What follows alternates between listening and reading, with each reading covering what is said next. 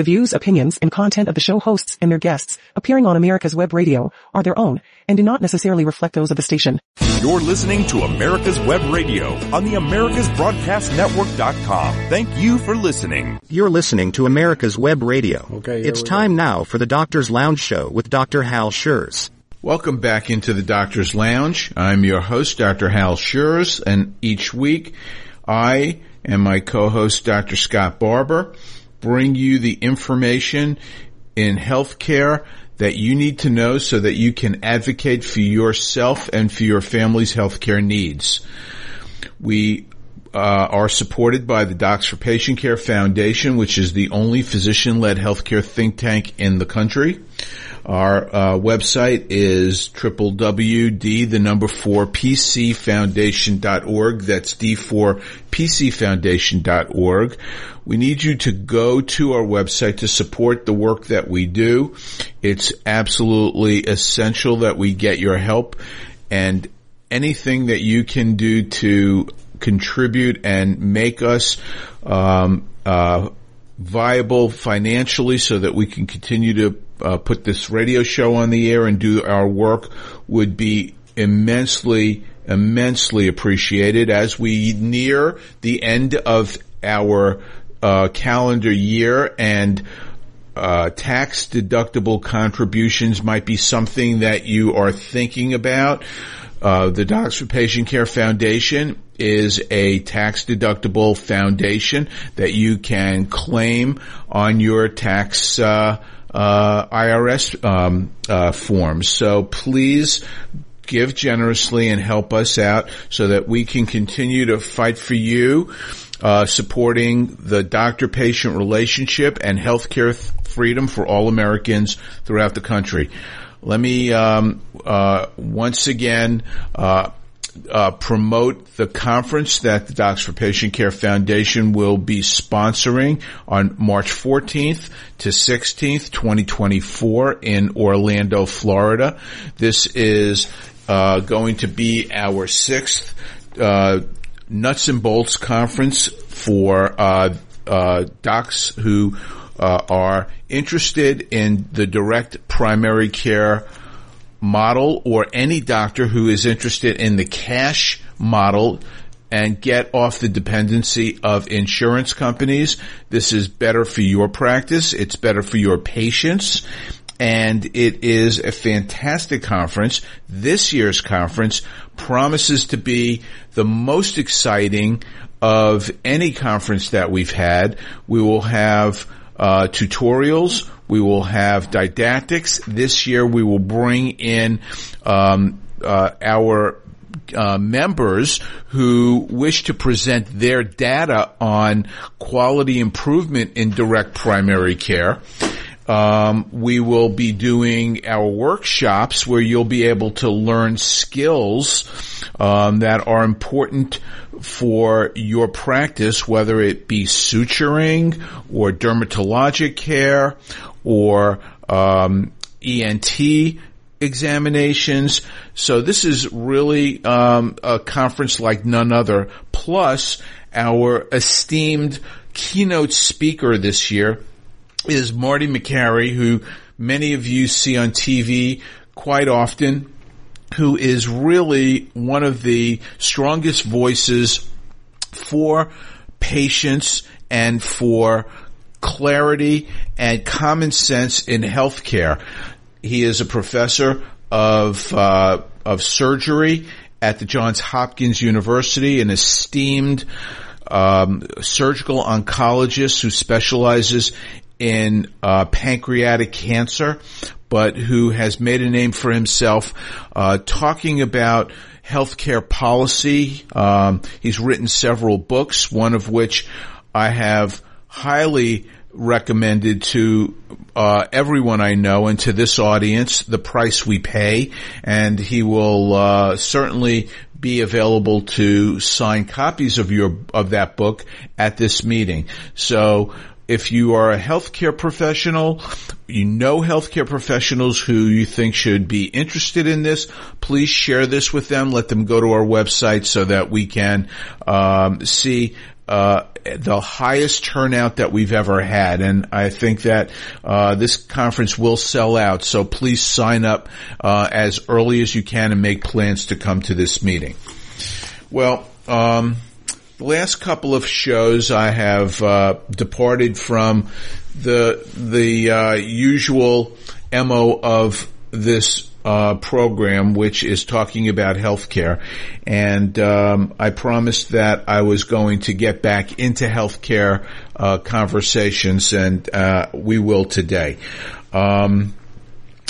The listeners to this show know that I often will reference a periodical that I get on a regular basis, on a monthly basis when it comes out, which is called the Healthcare News, and it's published by the Heartland Institute.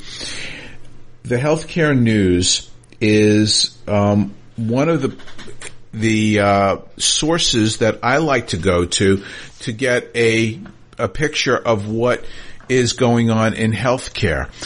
There are lots of websites that I go to, and many people don't know where they can really go to get healthcare news. I know lots of people who I've spoken to in the lay community go to Medscape. There are a number of people who are in the physician community who rely on Doximity. These are all part of what people should be going to get as broad of a idea of what is happening in healthcare as possible.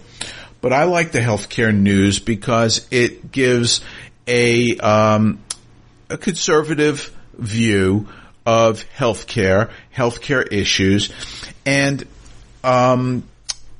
today what I'm going to do is going to be a new segment that I do on this show.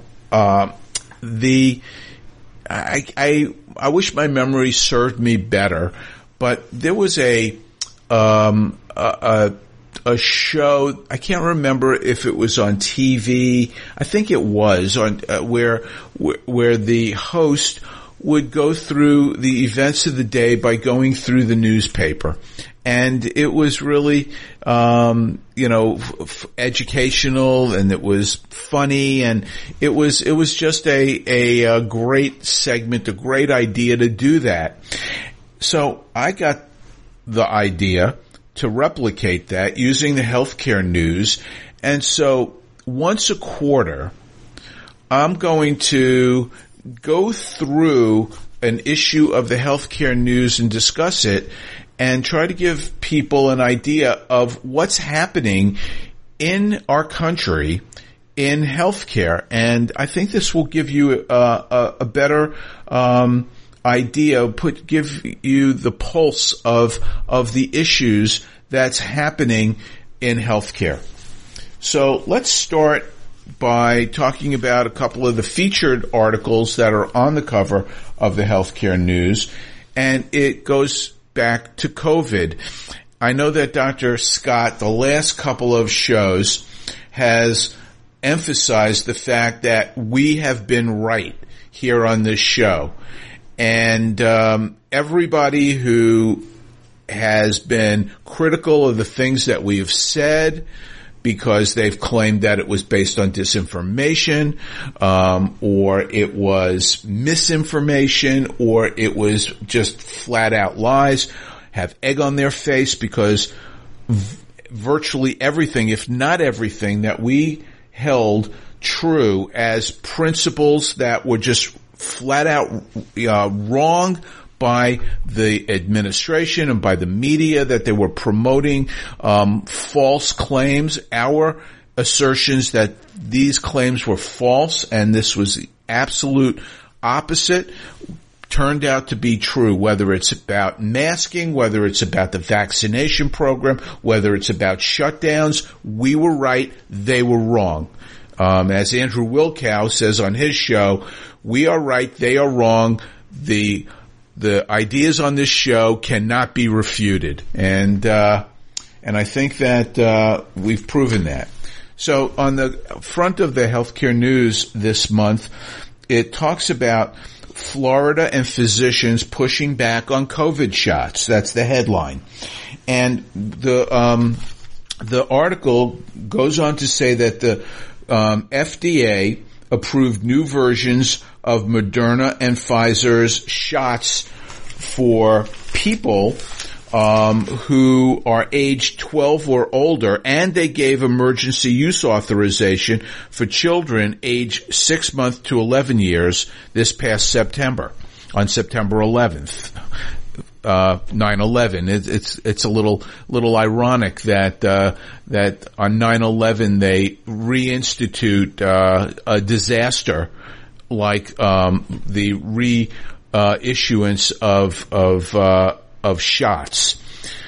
The FDA's approval was based on manufacturing data and non-clinical immune response data. And Moderna announced non-peer-reviewed clinical trials for their drug called Spikevax. Florida became the first state to recommend against the COVID-19 boosters for anyone under age 65, 2 days after it was approved by the FDA.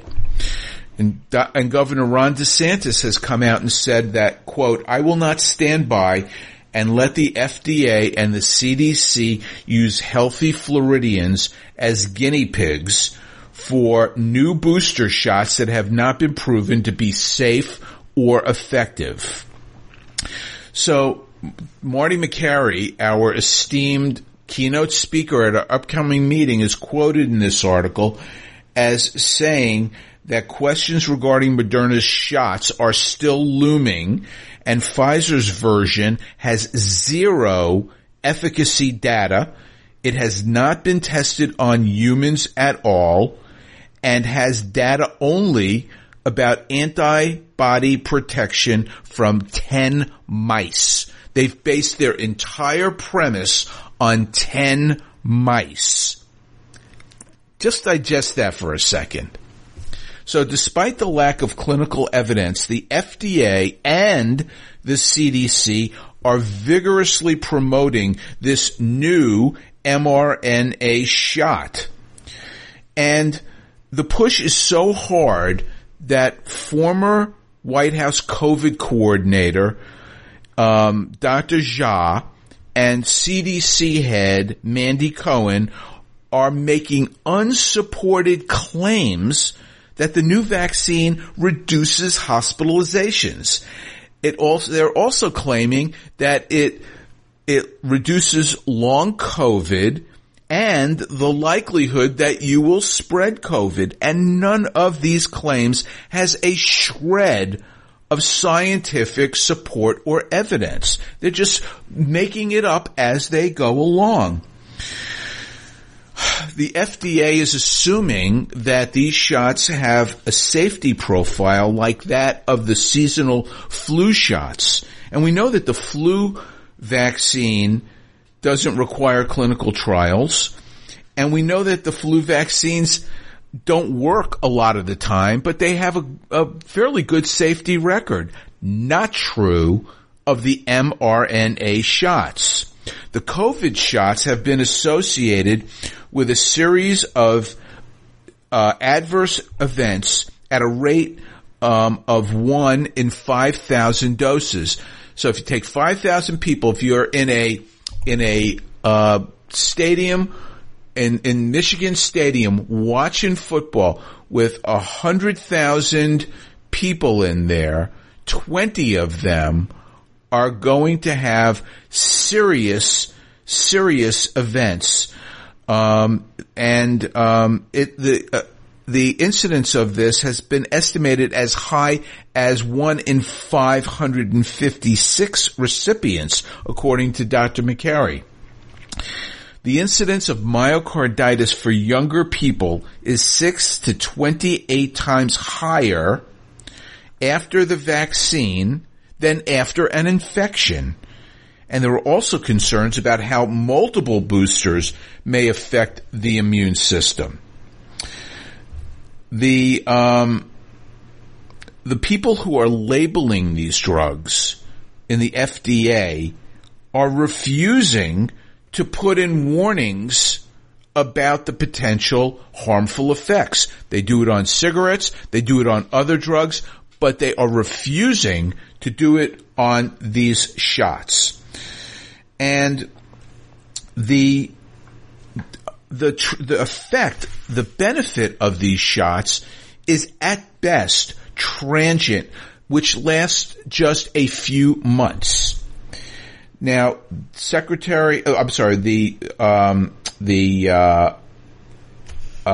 Surgeon General for Florida, Dr. Joseph Lombardo, noted that there's insufficient safety and efficacy data, and that urging people over 65 to take these shots may be misguided, and that's what led Governor DeSantis to reject the mandating these shots. But despite that, and despite the fact that the shots are back, there's other things that are being brought back by government, reinstituting mask mandates and other restrictions. This is not happening in Florida, but it is happening in other places around the country. And we've seen this movie before, and we can't let this happen again. And speaking of what harmful effects these shots have, I want to refer to another article in this month's paper, which is really quite interesting, that questions the safety of these drugs based on autopsies. So the headline is, Autopsies Raise Questions About COVID-19 Shots. So spike proteins from the COVID-19 shots have been identified in the lymph nodes and in some cases in the heart of the bodies of people who died within 30 days of inoculation. And this was reported a few weeks ago in Nature magazine. Now, the study raises concerns about the long-term effects of the COVID-19 shots and boosters and casts doubts on the wisdom of the U.S. government's quick approval of these vaccinations. And I use vaccinations in quotation marks. Why are we just now finding out about autopsy studies from 2020 after billions of doses have been given? And why are we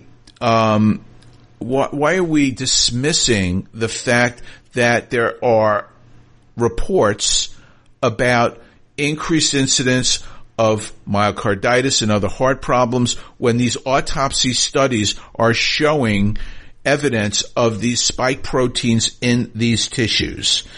So the Nature report raises the concern about possible damage to organs because of the vaccine, and much more work is needed, but to institute universal vaccines and mandate it is not just wrong, but it is irresponsible and potentially harmful. This is what our government is doing to us. This is what they're doing to members of our military when they are mandating that people get vaccines and get boosters. This is what universities are doing to students when they're not letting them on campus unless they are vaccinated. They are dead wrong about this whole program.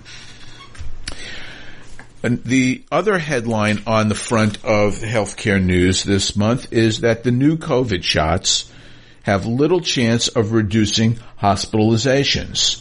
So the CDC has recommended universal vaccination for people aged 6 months and older of these new mRNA vaccines targeted at the new Omicron variants that are less virulent, less problematic than the initial very lethal early strains. And CDC Director Mandy Cohen welcomed this 13-1 vote by the CDC panel of advisors to greenlight the rollout of the booster. Now, this position by the CDC is very problematic. Why? Because you hear so many government agencies, businesses, schools, what have you, echo the mantra, we follow CDC guidelines. You hear this all the time. Well, these CDC guidelines are absolutely dangerous and wrong. And what they've done just now could easily become another mandate for schools, businesses, government agencies. The one of the watchdogs of the vaccine regime is Alex Berenson, a vocal critic of the public health bureaucracy, who is quoted in this article. And he wrote that the CDC's own statistics show that the mRNA vaccine and boosters make no difference. They become ineffective against Omicron variants within months, possibly weeks, wrote Berenson. And updating them, that is, changing the mRNA that they contain in an effort to keep current with current variants, does not help. Why? Because the body imprints from the original shots, and it makes our immune systems produce antibodies to fight the now extinct original corona variants, no matter what specific mRNA is in the booster. So the science does not support any of the claims that are being made by our government agencies. And beside that, the potential side effects of the shots outweigh the risks of the virus, particularly to healthy young people. The risk of dangerous side effects from the vaccine far outweighs the risk from contracting coronavirus, especially in children who are at minuscule risk of hospitalization or death from COVID. You have to give, I think that I don't have this here. Oh, yes, here it is. 1 million boosters in adolescence would prevent at most 1 death from COVID. Let me say that again. 1 million booster shots will prevent at most 1 COVID death, probably 0. But 100,000 to 200,000 cases of severe short-term side effects would be expected from giving 1 million booster shots, and they will cause anywhere between 50 and 300 cases of myocarditis severe enough to cause hospitalization. And that's why Japan, Germany, Britain, Australia, and other countries looked at this, took a very calculated view of this, and they stopped recommending COVID boosters for children and teenagers. And the latter 3 countries no longer recommend the shots for the vast majority of people under age 65. So the CDC is failing in its responsibility. It's failing as a watchdog for our health. Instead, it is promoting radical views and it is promoting treatments that are harmful to the majority of people who get them. Not helpful. The CDC and the FDA need to be defunded because they have now betrayed their basic mission, which is to protect the public and ensure safety. That's their main job, and they failed in that miserably. They are more interested in prompting or in propping up the businesses that create these vaccines and in controlling the people and telling them what they need to be doing. Let's go to a different story in healthcare news, which is entitled Biden Plan to Limit Short-Term Insurance Draws Opposition and Support. So, I've talked about this before on this show, about the short-term health insurance plans, or SDLDIs, the short-term limited duration health insurance. And they're there to help people who are between insurance plans or who have no coverage at all to get basic coverage. Obama hated them and he limited them. When Trump became president, he reinstituted them. He let people have them for a year and let people renew them for up to 3 years. Well, this is antithetical to Obamacare because more people have more independence when they can rely on this. And so what has been proposed by the Department of HHS, Labor, and Treasury, scheduled to take effect on January 1st, is a rule that would restrict the plans to just 4 months with no option to renew. And this will screw millions of Americans. The main beneficiaries of this new rule will be healthcare insurance companies that want to restrict alternative options. And they're forcing Americans to buy heavily government-subsidized products, Obamacare exchange products. And this will lead to higher premiums and higher subsidy costs than the alternative plans. And I'll talk about this in another story in just a minute. But when you can't renew and you can only sign up for the Obamacare plans for a specific period of time, there are going to be gaps in coverage for millions of Americans who will not be able to sign up for these expensive Obamacare plans when their short-term insurance plans expire. And so Obamacare plans, which are being, again, resurrected by Biden, don't give a lick about, Biden doesn't give a lick about health care. He is all about controlling people and herding them into a government plan which is a Trojan horse for single-payer healthcare system. The more people who are into the government-subsidized plans, the less people will be in private insurance. Private insurance will have fewer people. It will become more expensive, and the companies will wind up going out of business like so many did initially in 2010 when Obamacare was passed into law. What's really shocking and disgusting and disturbing all at the same time is who is supporting getting rid of the short-term plans. The American Academy of Family Physicians.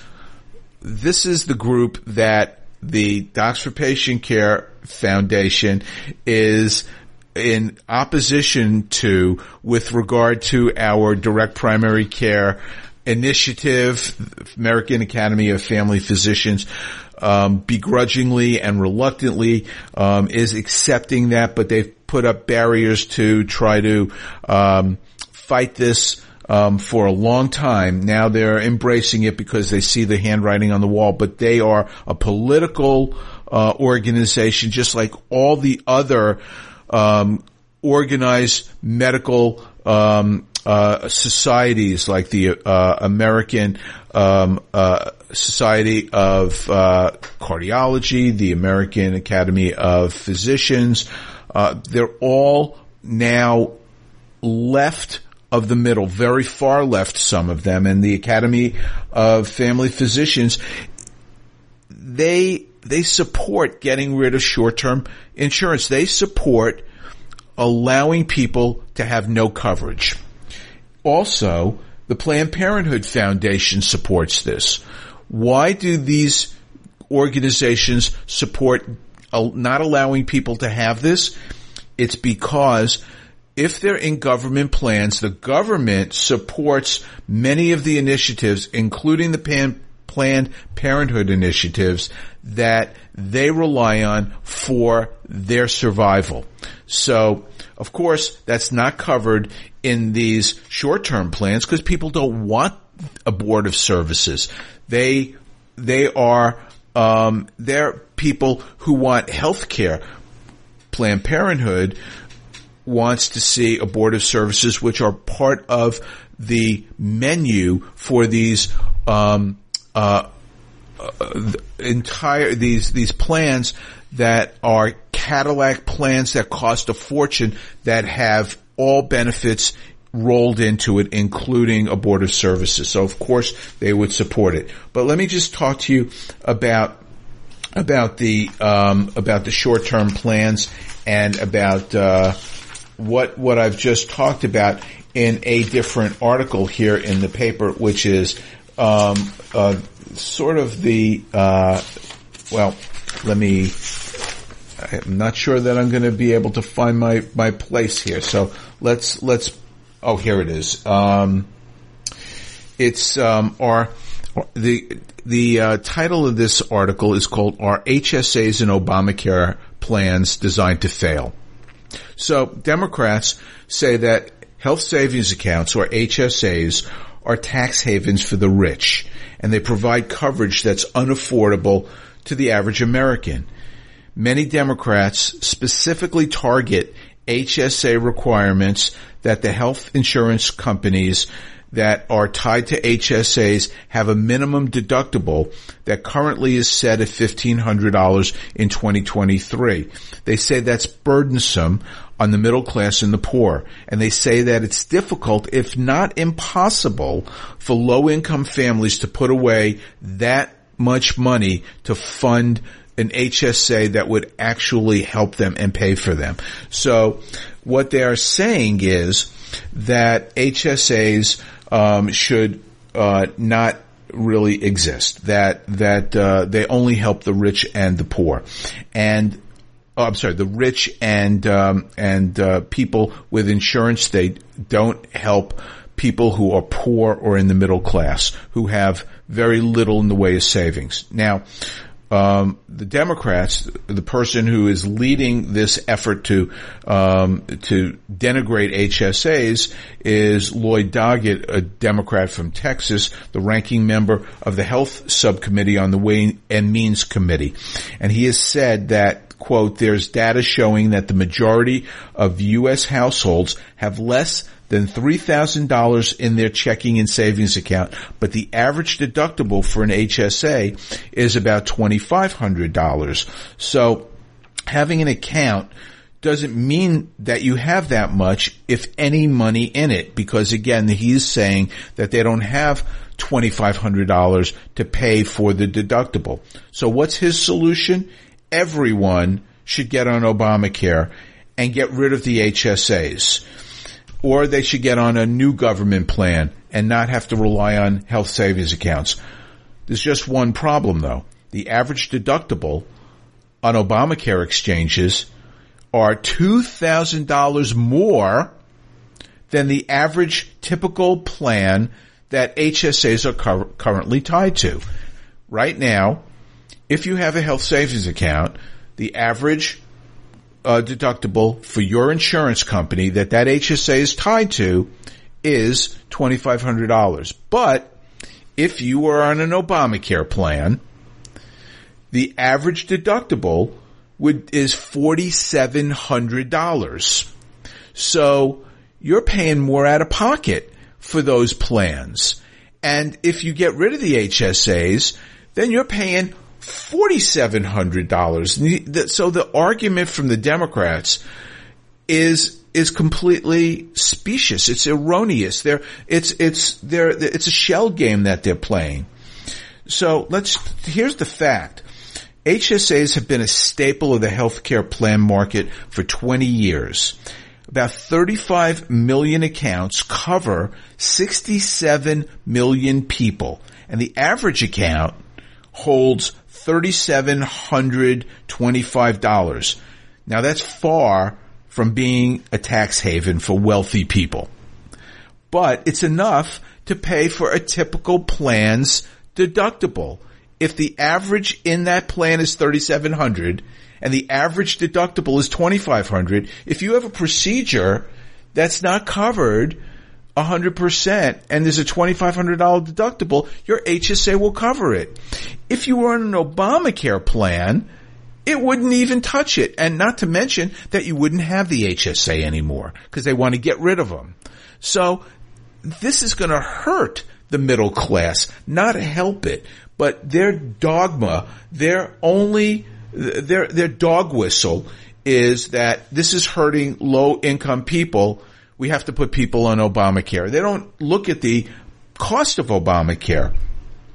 And it's interesting that 78% of people who have HSAs have household incomes of less than $100,000. Far, far from rich. In fact, when you're looking at Obamacare subsidies, they're looking at people who are 4 times the poverty level, which means that puts them at about $98,000. So we're talking about people who are, average people working and not wealthy people.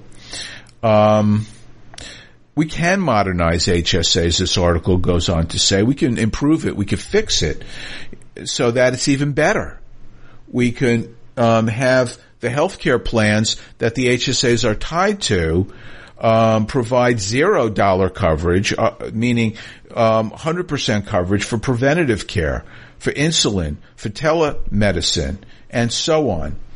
They could also expand the use of HSAs so that gig workers, people who are doing work remotely or who are DoorDash or Walmart or Uber, they could take money and deposit them into an HSA that is independent and different from insurance, to give them coverage because they're ineligible for full-time employee benefits for the companies that they work for. And Congress could also provide HSA options for people who qualify for Medicaid or Indian Health Services or Veterans Affairs, because they all have a small amount of deductibles, sometimes large deductibles, that they have to pay, and they can have a plan, an HSA plan, that will help them cover that, much like the Healthy Indiana plan for people who are on Indiana's Medicaid for making smart choices. They put money away in an account so that they can use it for legitimate healthcare reasons. So that's something that is still out there, and on January 1st this goes into effect. If you want to do something, folks, call your congressman and tell Congress to put a stay on this executive order to stop short-term healthcare plans from being thrown out by Biden. So let's move on to a couple of other interesting articles in this month's healthcare news. This article is entitled "California Does a U-Turn on Doctor Censorship." I wonder if everybody remembers about a year ago there was a bill that was passed in California that would criminalize doctors for spreading, quote, misinformation and disinformation, much like Dr. Scott and I have been accused of on this radio show for the past 3 years. Well, free speech and medical freedom advocates scored a win when California legislators quietly reversed this controversial law about censoring doctors who challenged official COVID-19 narratives. This was AB 2098 in California. It was repealed on September 30th by the California legislature and signed into law by Governor Newsom. Why? Why did they make a U-turn? Because they were embarrassed, because they were wrong, and because they passed a law that was unconstitutional. This law resulted in 4 lawsuits and opposition, not just from the right, but from the left, from the ACLU, and from independent presidential candidate Robert Kennedy Jr. They all criticized this law for its vague language and violation of people's rights. Rather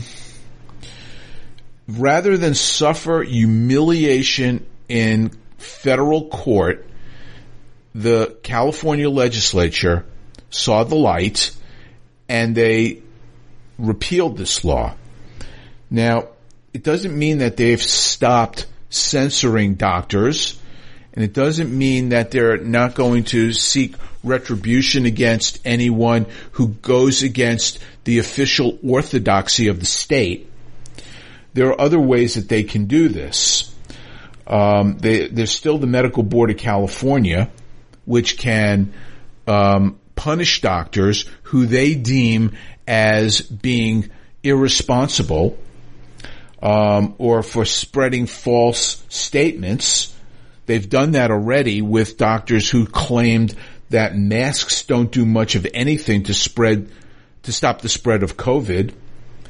But there are other ways that the California legislature and others can punish doctors. But the repeal of this law sends a very powerful message to other states that are thinking about stopping the free speech of doctors who have a responsibility to say what is right about healthcare issues and not be intimidated by the power of the state to try to suppress that and tell them that they have to stay quiet. Let's move on. There's so much to talk about in this. It's just unbelievable. These are the stories that you can read about on your own every month, and I'm going to be talking about this quarterly because I think it's really instructive for our audience to see the breadth of healthcare issues that are out there that nobody is talking about, that you wouldn't ordinarily hear about unless I brought this to your attention or you were in a position to access healthcare information that would otherwise be difficult to find. This article is entitled, "Why Does the Census Bureau Need Children's Health Information?" This is chilling. The U.S. Census Bureau is gathering information from select households to improve the health of quote, improve the health of children and families throughout the United States. What they are doing is they are sending a survey along with a $5 bill to entice people to fill it out, and they are asking questions that include child and family characteristics, physical and mental health status, current conditions and functional difficulties, health insurance status, type, adequacy, access and use of healthcare services, medical, dental, and specialty care needed and received, family health and activities, the impact of children's health on the family, and neighborhood characteristics. The survey asks participants whether their child has ever, quoted, been treated or judged unfairly because of their sexual orientation or gender identity, end quote. The Kansas State Senator Beverly Gossage, who's a health insurance agent and received this survey, it raised a red flag to her. And she is very concerned that these questions are invasive and intrusive. The survey, she says, asks for names, sex, race, ages of the children and their health conditions and what medications they were taking. Why, she asks, does the government survey need to know private healthcare information?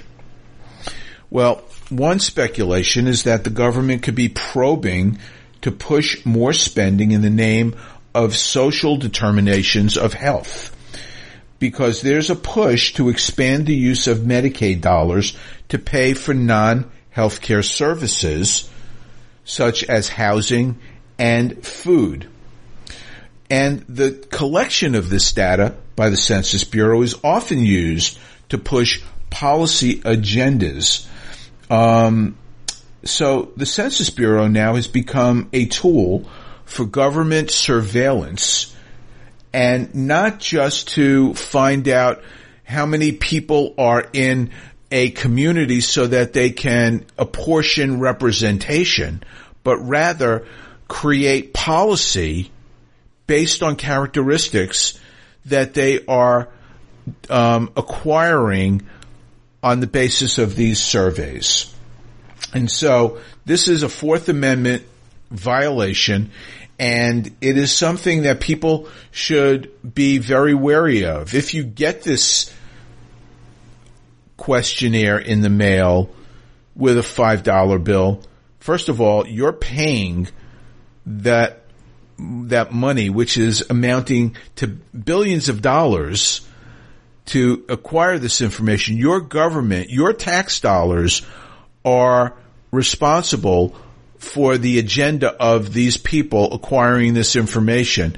So this is something that you should be thinking about before you give them any information. You should not fill this out, and you should ask your representatives, again, if you're looking for a platform of a list of items to question your representatives about, this would be one that you should add to that list.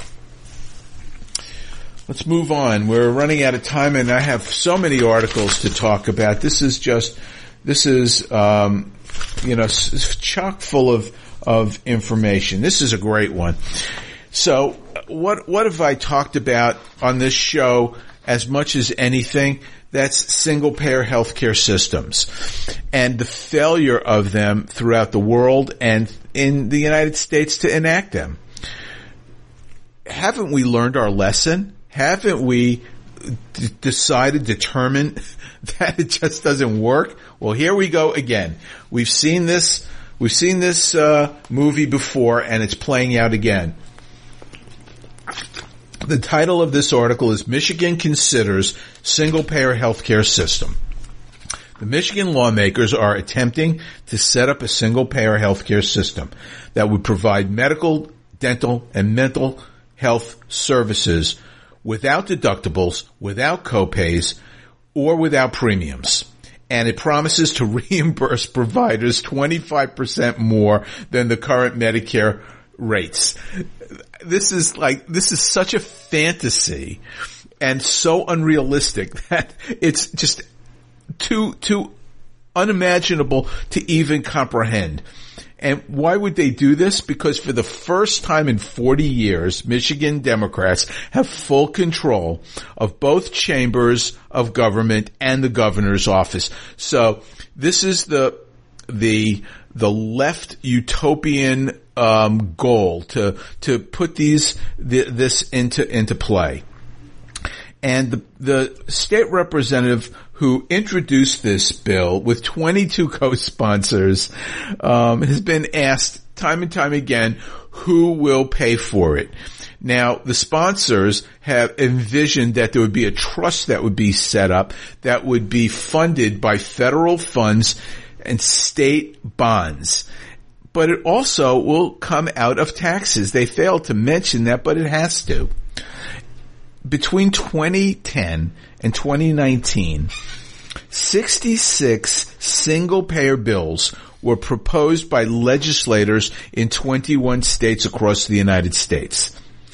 Over the past 2 years, Washington and Oregon have passed a single-payer bill for health care. No surprise in those socialist, Marxist states that now have pretty much, destroyed those beautiful states out west.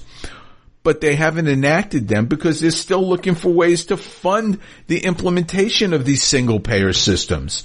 They're flummoxed how to fund it. Vermont tried to do this in 2014, but they pulled out because it would have required an 11.5% increase in payroll taxes and a 9% increase in state income tax to pay for it. In California, it seemed like they were going to do this, and then they quietly dropped it because they saw that this was going to require a 22% increase in taxes to pay for it. Colorado was going to do this, and then they voted it down because of the taxes that were going to be doubled to pay for it. Progressives have this wish list, this wish. It's like a utopian wish that they can do better. They can do what nobody can do if only they had all the levers of power. Well, they've been shown that they can't do it. They couldn't do it under Obamacare, so now the states think that they can do it better, and they can't do it better without it costing more money than we have. So who do they blame? The insurance companies. They don't understand that you don't get something for nothing. You gotta pay for it. You gotta pay the piper. Well, we're seeing this play out again. I've got just a few minutes. This is a great story. I love this story. Here we go. The title is Dove Soap Celebrates Obesity.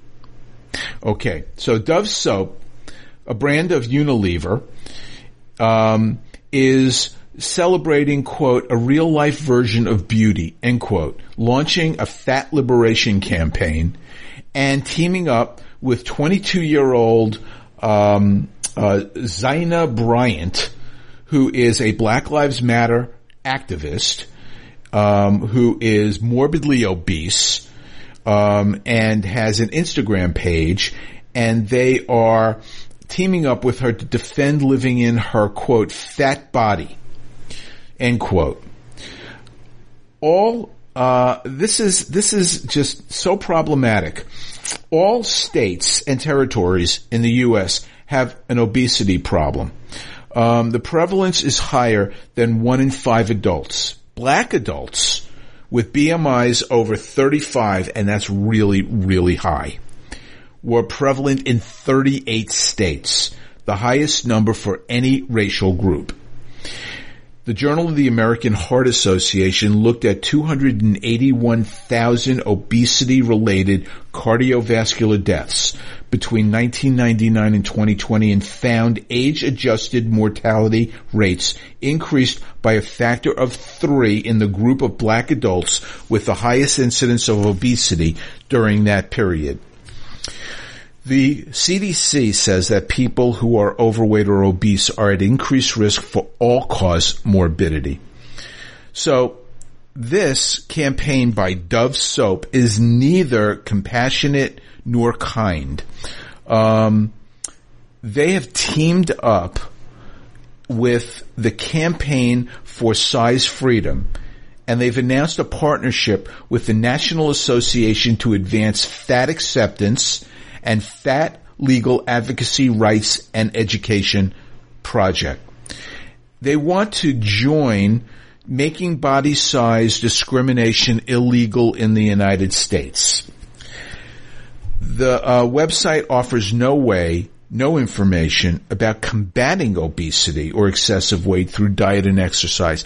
These people have way too much freaking time on their hands. This is not the hill to die on. They need to figure out how not to glamorize and celebrate morbid obesity. It's not kind and compassionate. Especially when every night on TV we see commercials for Wegovy or the other drugs to try to combat obesity, or the other programs to combat weight loss. So people have abandoned the role of personal responsibility for maintaining and addressing our health needs. And this obese population, they expect the vast majority of healthy people who choose to live healthy to pay for their poor choices in life.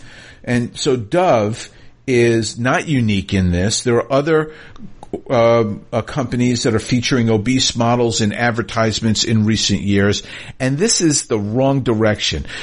We need to take a healthier stand, not a unhealthier stand, and this is just another effort to take a group that feels victimized, that has way too much time on their hands, and stop propping them up and let them have their issue, but not get behind them. This is what we do. We get behind people who view themselves as the underdog and make everybody in our country have to eat a you-know-what sandwich to be able to accept what they want, and not just accept it, but celebrate it, endorse it, do whatever.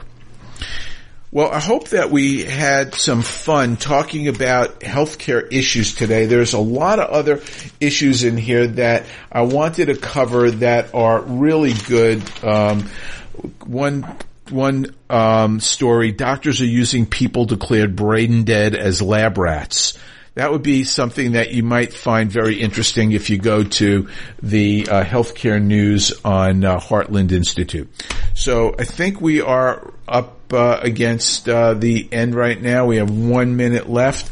I want to just once again ask people to go to the Docs for Patient Care website and sign up for our upcoming nuts and bolts direct primary care meeting on March 14th to 16th.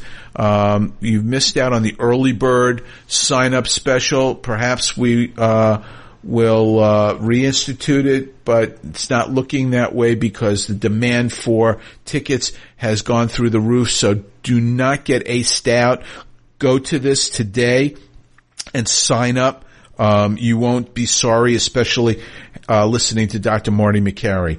So I'll be back with you in 2 weeks in the Doctor's Lounge, and my co-host Dr. Scott will be here again talking to you about the healthcare issues facing all of us. Thanks for being with us today. The views, opinions, and content of the show hosts and their guests appearing on America's Web Radio are their own and do not necessarily reflect those of the station. You're listening to America's Web Radio on the AmericasBroadcastNetwork.com. Thank you for listening.